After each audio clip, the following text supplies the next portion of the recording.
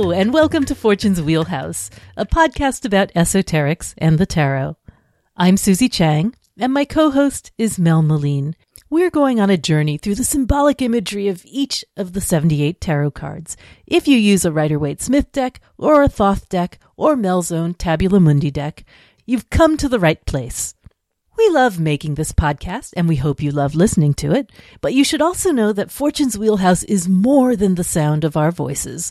We have a home on the web at www.patreon.com/fortuneswheelhouse, and we'd love for you to come and visit us.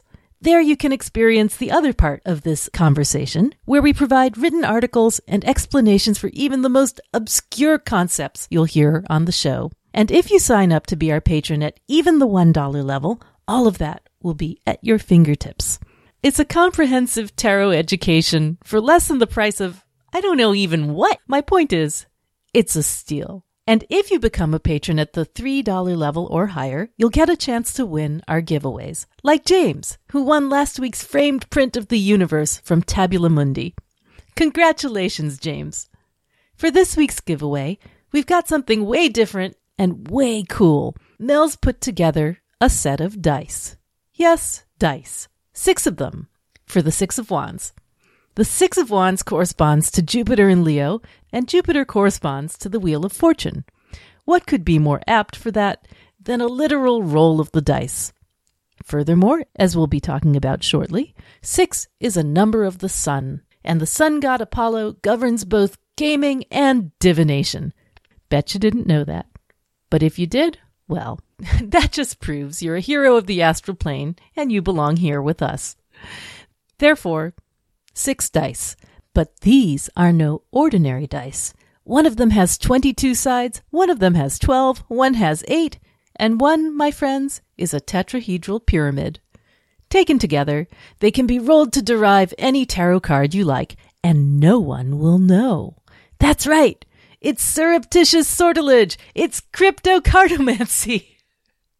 Mel gave me a set of these for Christmas, and I can tell you they have become my absolute favorite fidget. And where can you sign up for a chance to win your own set of tarot dice? That's right, www.patreon.com/fortuneswheelhouse. And may Lady Luck be with you. And now, here's this week's episode.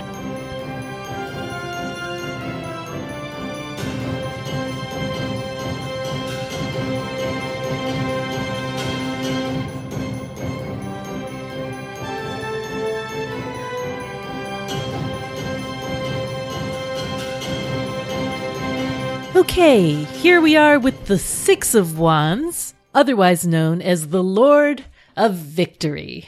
Called that both by Crowley and by the Golden Dawn. In some ways, this is a super straightforward card. It's exactly what you think. If you didn't know astrologically what it was, you could probably guess. It's Jupiter in Leo, king of the gods. And it's the middle decan of Leo, so the fixed middle, of the fixed. Right, exactly. It's the central, pin. Yeah, the central pivot of the fixed sign. Right. So if you looked at a wheel of the year and you conceived of the fixed signs as anchors, it would be the anchor of the anchor, the pin in the middle. Very stable. Very stable. So Jupiter ruling the second decan of Leo, 10 degrees to 19 degrees of Leo. And other than the victory card, there's something interesting that it's not a title exactly, but something I noticed in Waite's description of the card. He said it could be the king's courier, as well as, so there's a sort of a quality of message bearing in here, as well as actual success, actual victory. Well, the king's courier is certainly a position of honor. Yeah. There's a lot of honor in this card. Yeah, maybe we should talk right away about well, the two majors. So we're still in Leo, so we still have the Strength or Lust card, and Jupiter ruling the decan. We have the Wheel of Fortune. Yeah, we have the Wheel of Fortune, and to me, I always thought of this card as being the top figure on the Wheel of Fortune. Regno, Regnawi, Regnabo. This is Regno, where I rule at the moment at the top. Because you get to be there, for a moment. You get to be there for a little while. It's the crown on the 15 kingdom. minutes of fame. Exactly. Ain't gonna last, but enjoy it while you're there. This is takes place between August 2nd and August 10th. Not sure if there's anything particularly worth noticing during that time. Not that I can think of, but it's certainly around here a beautiful time of the year. It is. If you like the summer heat and the the long days. Yeah, and it's when some of the first berries ripen. You have the end of strawberry season and the beginning of blueberry season, and depending on what kind of raspberries you have, you get some of those. It's too early for stone fruit. It's too early for apples and pears, but your tender fruits you can get. I don't know about you, but often this is sort of like the moment before the garden just goes completely to pot. Or maybe it already has. First week of August. Because you're having too much fun to be out there weeding. Losing control of the thing. Yeah. Wearing your laurel crown. Exactly. So the laurel crown is pretty integral to this card.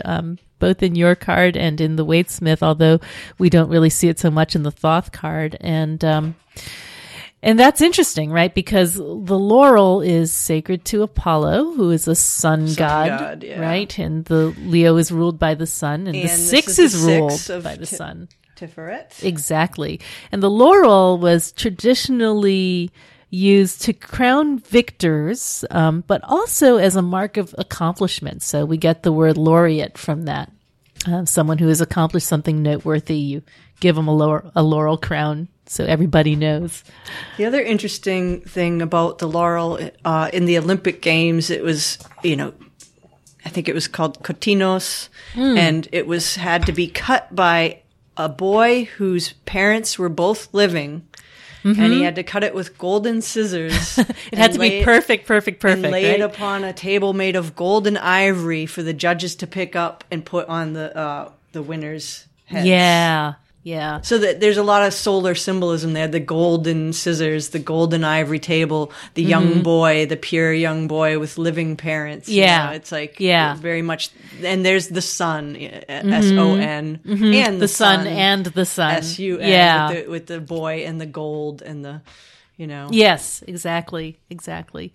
Yeah, I think in general with these 6 cards, we see kind of the success of good government, good regulation, things working out balanced the way you kind of hoped they would. Not to mention that, Jupiter, the ruler of this decan, is a benefic. So it kind of confers luck wherever it is, fortune, as we say, in the Wheel of Fortune. So if we look at the names of the 2 mages, we still have the Daughter of the Flaming Sword, and we have the Lord of the Forces of Life for Jupiter, the wheel. Yeah. So again, that sense of motion with the wheel. And even though the wheel's going to turn and you're going to, fall eventually, it's the moment on top. It's the moment on top with the crown on top. And we often see a crowned figure at the top of the wheel. So, this crown, whether it's a crown of laurels or a crown of gold, which I think we may see both on your card, there's this moment of, being crowned by Apollo, the god of harmony, but also crowned in a mundane sense with gold, the color of the sun. It's a moment of recognition. Right. And isn't Bay Laurel, it's Laurus Nobilis, I think, the noble laurel. Yeah. So there's also a message of highness and aristocracy. Yeah. Nobility and honor. Right. And that's actually very, very clearly portrayed in the Deccan imagery as well. You have crowns all over. You have a man who wears a crown of white myrtle on his head, and he has a bow in his hand, the ascension of a man who is ignorant and base. Oh, that hurts. Yeah. Who is it that has Regulus the Kingmaker on his ascendant? Okay, an image with hands lifted up and a man on whose head is a crown. He hath the appearance of an angry man and one that threateneth, having in his right hand a sword drawn out of the scabbard and in his left a buckler. What's a buckler? A shield? I don't know. I think it's a shield. Yeah, maybe it's buckled onto the forearm. Yeah. Perhaps. Yeah. So I love the Deccan signification from the Picatrix. Beauty, writing, war, and naked swords. That's great. And then from Agrippa, we have hidden contentions and unknown victories, and upon base men, and upon the occasions of quarrels and battles. Well, that's interesting because the card, it's victory after struggle, victory after strife. Yeah, that's right. That's right. So it's earned. You know, it hasn't just been handed to you. Victory after strife and preceding valor. So that's kind of interesting. All aspects. Not staying on top of the wheel. Right. Right. Yeah, it's almost like you're striving to get there, and then you're there, and then everything's kind of turning against you, and you're fighting to keep what you've got.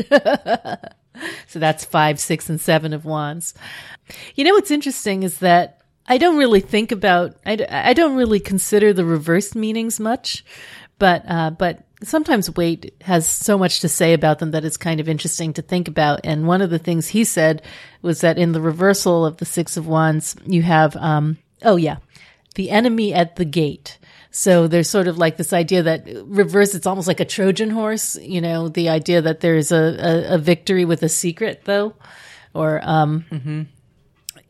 and some people, you know, really like to talk about the secret of the horse in the 6 of Wands. You know, he's got that sly look and his sly expression. It's like, what is that horse thinking? Horse is giving him the stink eye. Oh yeah. There's definitely some attitude in that horse, and nobody knows exactly what she was thinking, but everybody likes to speculate. It's a white horse, which is, that's true. Another sun symbolism. Yeah. But you know, that horse might have a secret under that, caparison. Is that what you call it? The, horse's, drapery thingamajiggy. Or under his blanket, you know. It's really two guys. Yeah, under his blanket. It's really two guys. Really two guys. Like horse, clippity clops with a cup of coconuts, right? I don't know. You look at that horse and I sort of feel like he's saying, can you believe this guy? You know? Yeah. He's rolling his eye at him. He totally is. Get a load of yourself. Yeah, which is, you know, which there's pride, you know. That's a constructive attitude towards overweening pride. I mean, there's justified pride, and then there's pride that's a little out of control as well. Both of those are possible. Yeah, I suppose if the Jupiter expands your sense of pride too much, it might get to be a bit much. Yeah. Shall we look at each card? Little bit. And we should also bring in a little of the Sephira. We haven't talked Tree of Life at all. Yeah, so this is really important because it's right at the 6, you know, Tiferet, the center of the entire tree, the heart center of it all. Right. The place of sacrificial gods, like the Christ figure or Bacchus or Baldur. Also known as beauty. Right. And Baldur the Beautiful. Yes. Balance and harmony. Right. So it's a place of music and light. And it's associated with the sun. So not only is this a card of Leo, ruler sun, it's also in the 6th position, which is the Sephira of the sun. Right. So it's double sun. Right. So this is where knights or princes are thought to reside. Yeah. And whereas we have the queen and the knight or king in Hakma and Binah. And then we have below the 6, we have the 9 on the Tree of Life, the Sephira Yesod, which is, that's interesting because, you know, there's on the Thoth 6 of Wands, you have 9 flames. There's and that's definitely a lunar and solar union going on in this card. So you've got, you know, one of the symbols for Tiferet is the 6-pointed star. Right. The upright triangle married with the downward. So that's fire and water, but it's also fire as above, water, so below. Solar, lunar. Mm-hmm. And then we've got, you know, obvious solar with the Leo and the lion. But when you bring in Jupiter, Jupiter's exalted in Cancer, which brings in a little bit of a lunar influence. Yeah. So the moon and the sun are both present in this card. Mm-hmm. And also on the tree, Yesod is right below on the middle pillar. Right. It's never far away, the presence of the moon. And I think that's the 9 flames on that is the Thoth right. card. That's the reference. The reference to Yesod. And note that the flames are steady and upright. Right. They are well regulated. Yes. Right. Yeah, I think they're said to be self-supporting like the sun. Right, and that's why there's no circle around this. Like we have a circle around the 4 of wands, but this one doesn't need it because it's, it's self-supporting, it's self-regulating, it's in equilibrium, which is actually in Papus's dialectic. This is also 6s are the equilibrium of opposition. More harmony, more equilibrium. Yeah, that makes sense. Yeah. Reconciliation of opposites, well-being.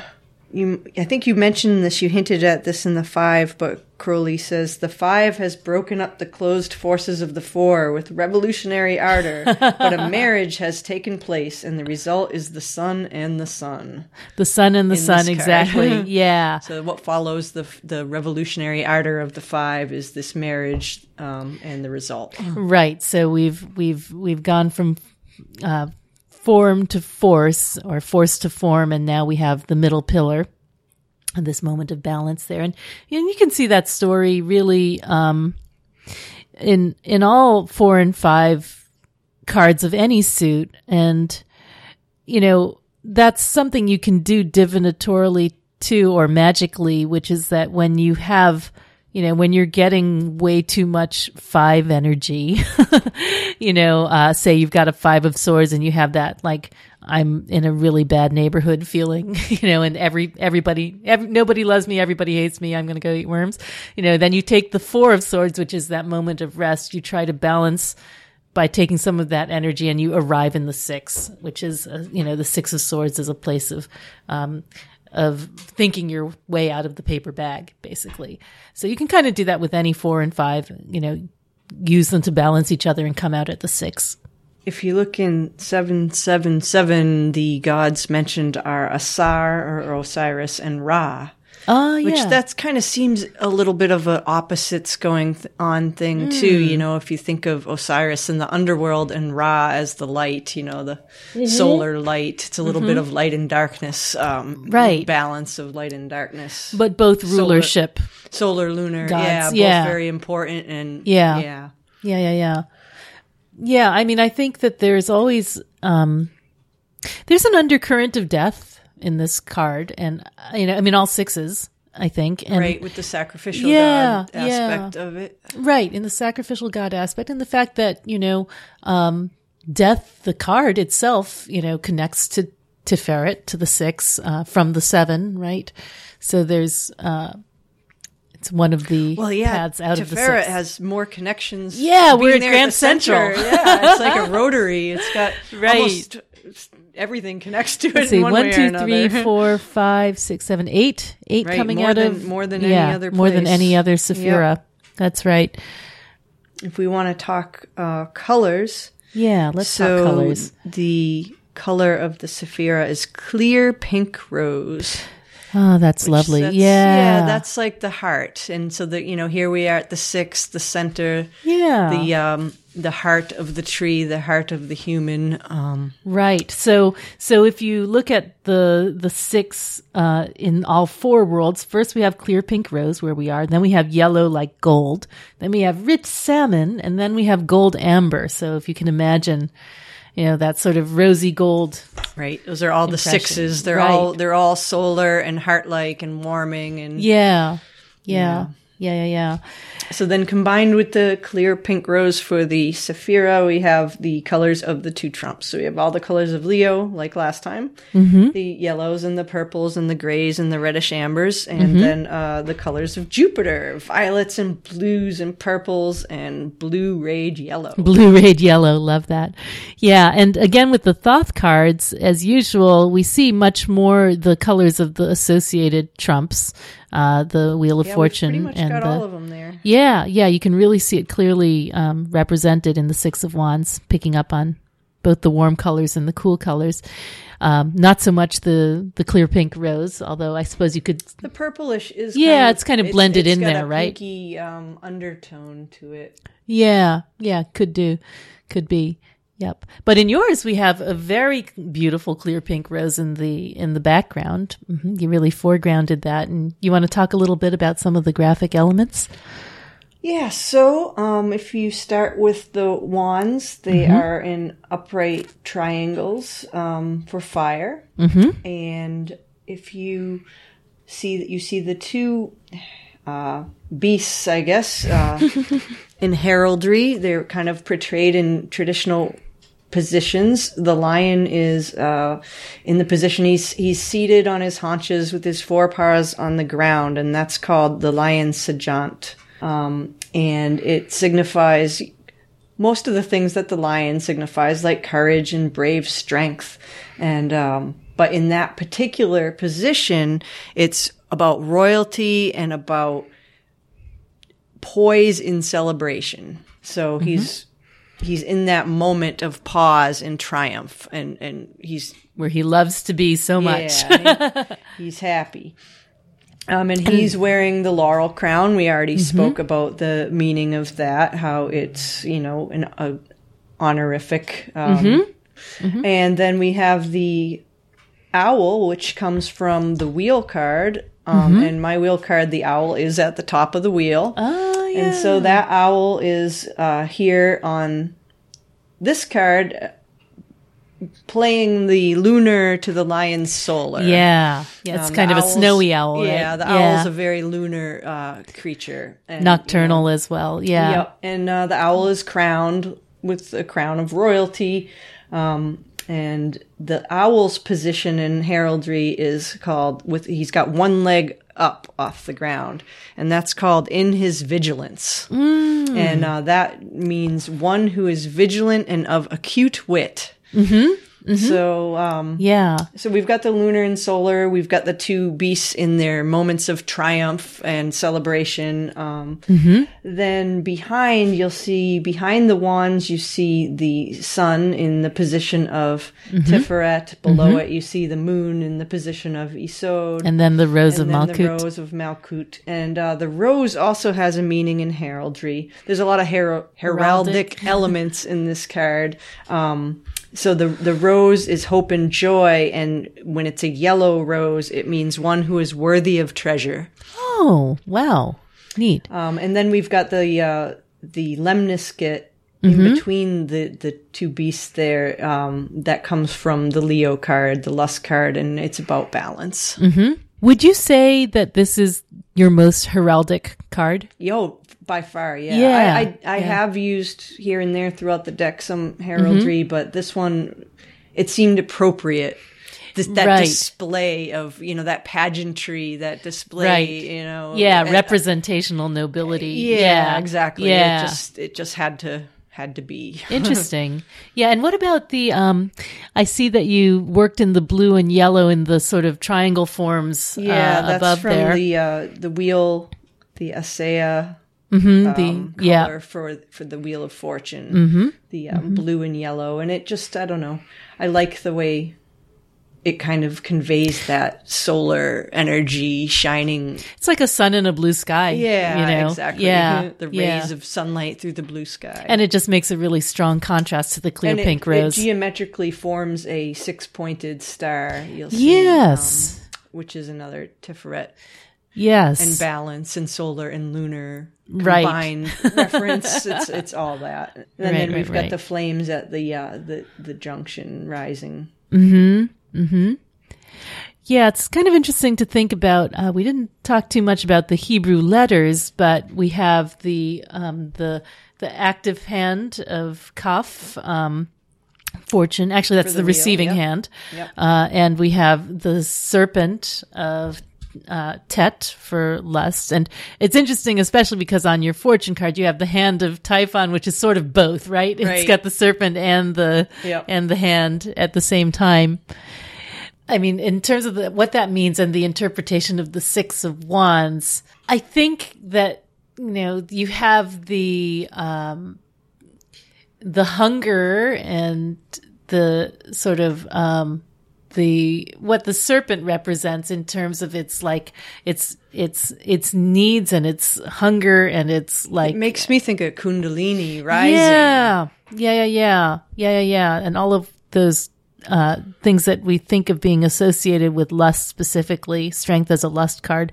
And also, in the hand, is there to receive it. So it's sort of like, it's, this rising energy is being guided and shaped, and it's almost like it ends up in the heart. And the heart receives it. Right. So there's a really good, it's almost like we have at this moment, there could be moments when you have undirected force, and there could be moments when you have a place to receive it but no force. But here you have both. So you have the balance of the two, which is what creates this moment of perfect, almost like mutuality. Do you get this card much? I wouldn't say a lot, but I actually got it today. Oh, that's right. Yeah, which is so neat. Interesting that we're doing this card today. Yeah. Didn't we get the Ace of Wands on the day we did the Aces? Or I think I did. Yeah. It's funny when that happens, and not all that uncommon, actually. Yeah. When I get this, this is not one that had a really clear message for me. I kind of went through all of the iterations, but one thing that did happen is that, typically I often have a really long task list during the day, and a lot of the time I don't complete it. But in this case, whenever I got the Six of Wands, I got it all done. So the work was completed. And then also I would reward myself by like listening to something, or, podcast or book or movie or something. There would like be the products of Apollo, the rewards or the laurel crown. I would get to rest on my laurels for a minute and enjoy a moment of balance and peace. So that's what I got for this card.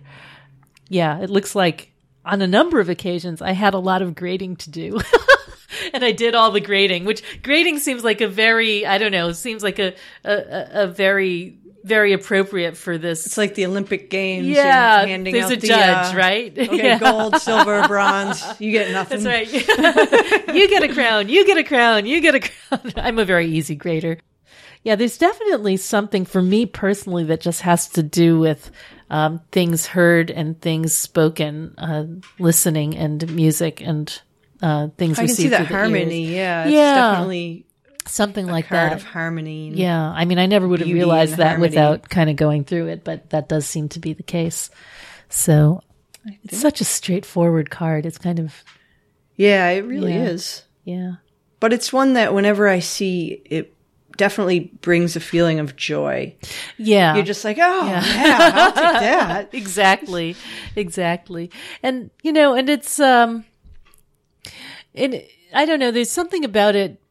When we think of solar cards, there's a sense of both responsibility and good government about it. The idea that everything's working the way it should, like a well-oiled machine, right? Benevolent leadership, right? Rulership, right. Yeah. And we all need a lot more of that in our lives.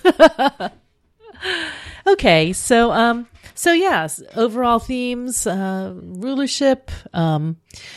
Not so much conquest as rulership, victory after struggle, recognition,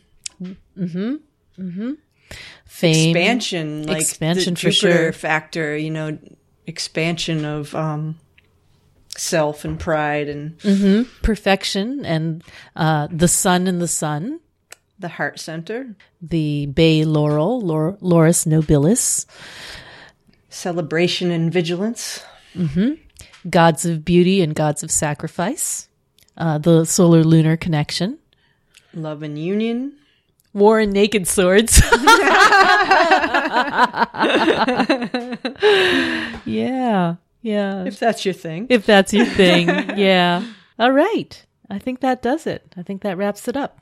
Okay. Well, thank you for seeing us through to victory here, and we will see you next week with the Seven of Wands. And that's our show for today. You can find us, as always, at our online home, www.patreon.com/fortuneswheelhouse. But there are also a number of other places you can find me and Mel on the internet. All of Mel's books and decks can be found at www.tarotcart.com. So that's your first stop if you want to find anything related to the Rosetta Tarot or the Tabula Mundi Tarot. She's also just started selling signed and matted prints of the Tabula Mundi cards there, so now you can fill all your sacred spaces with beautiful tarot art.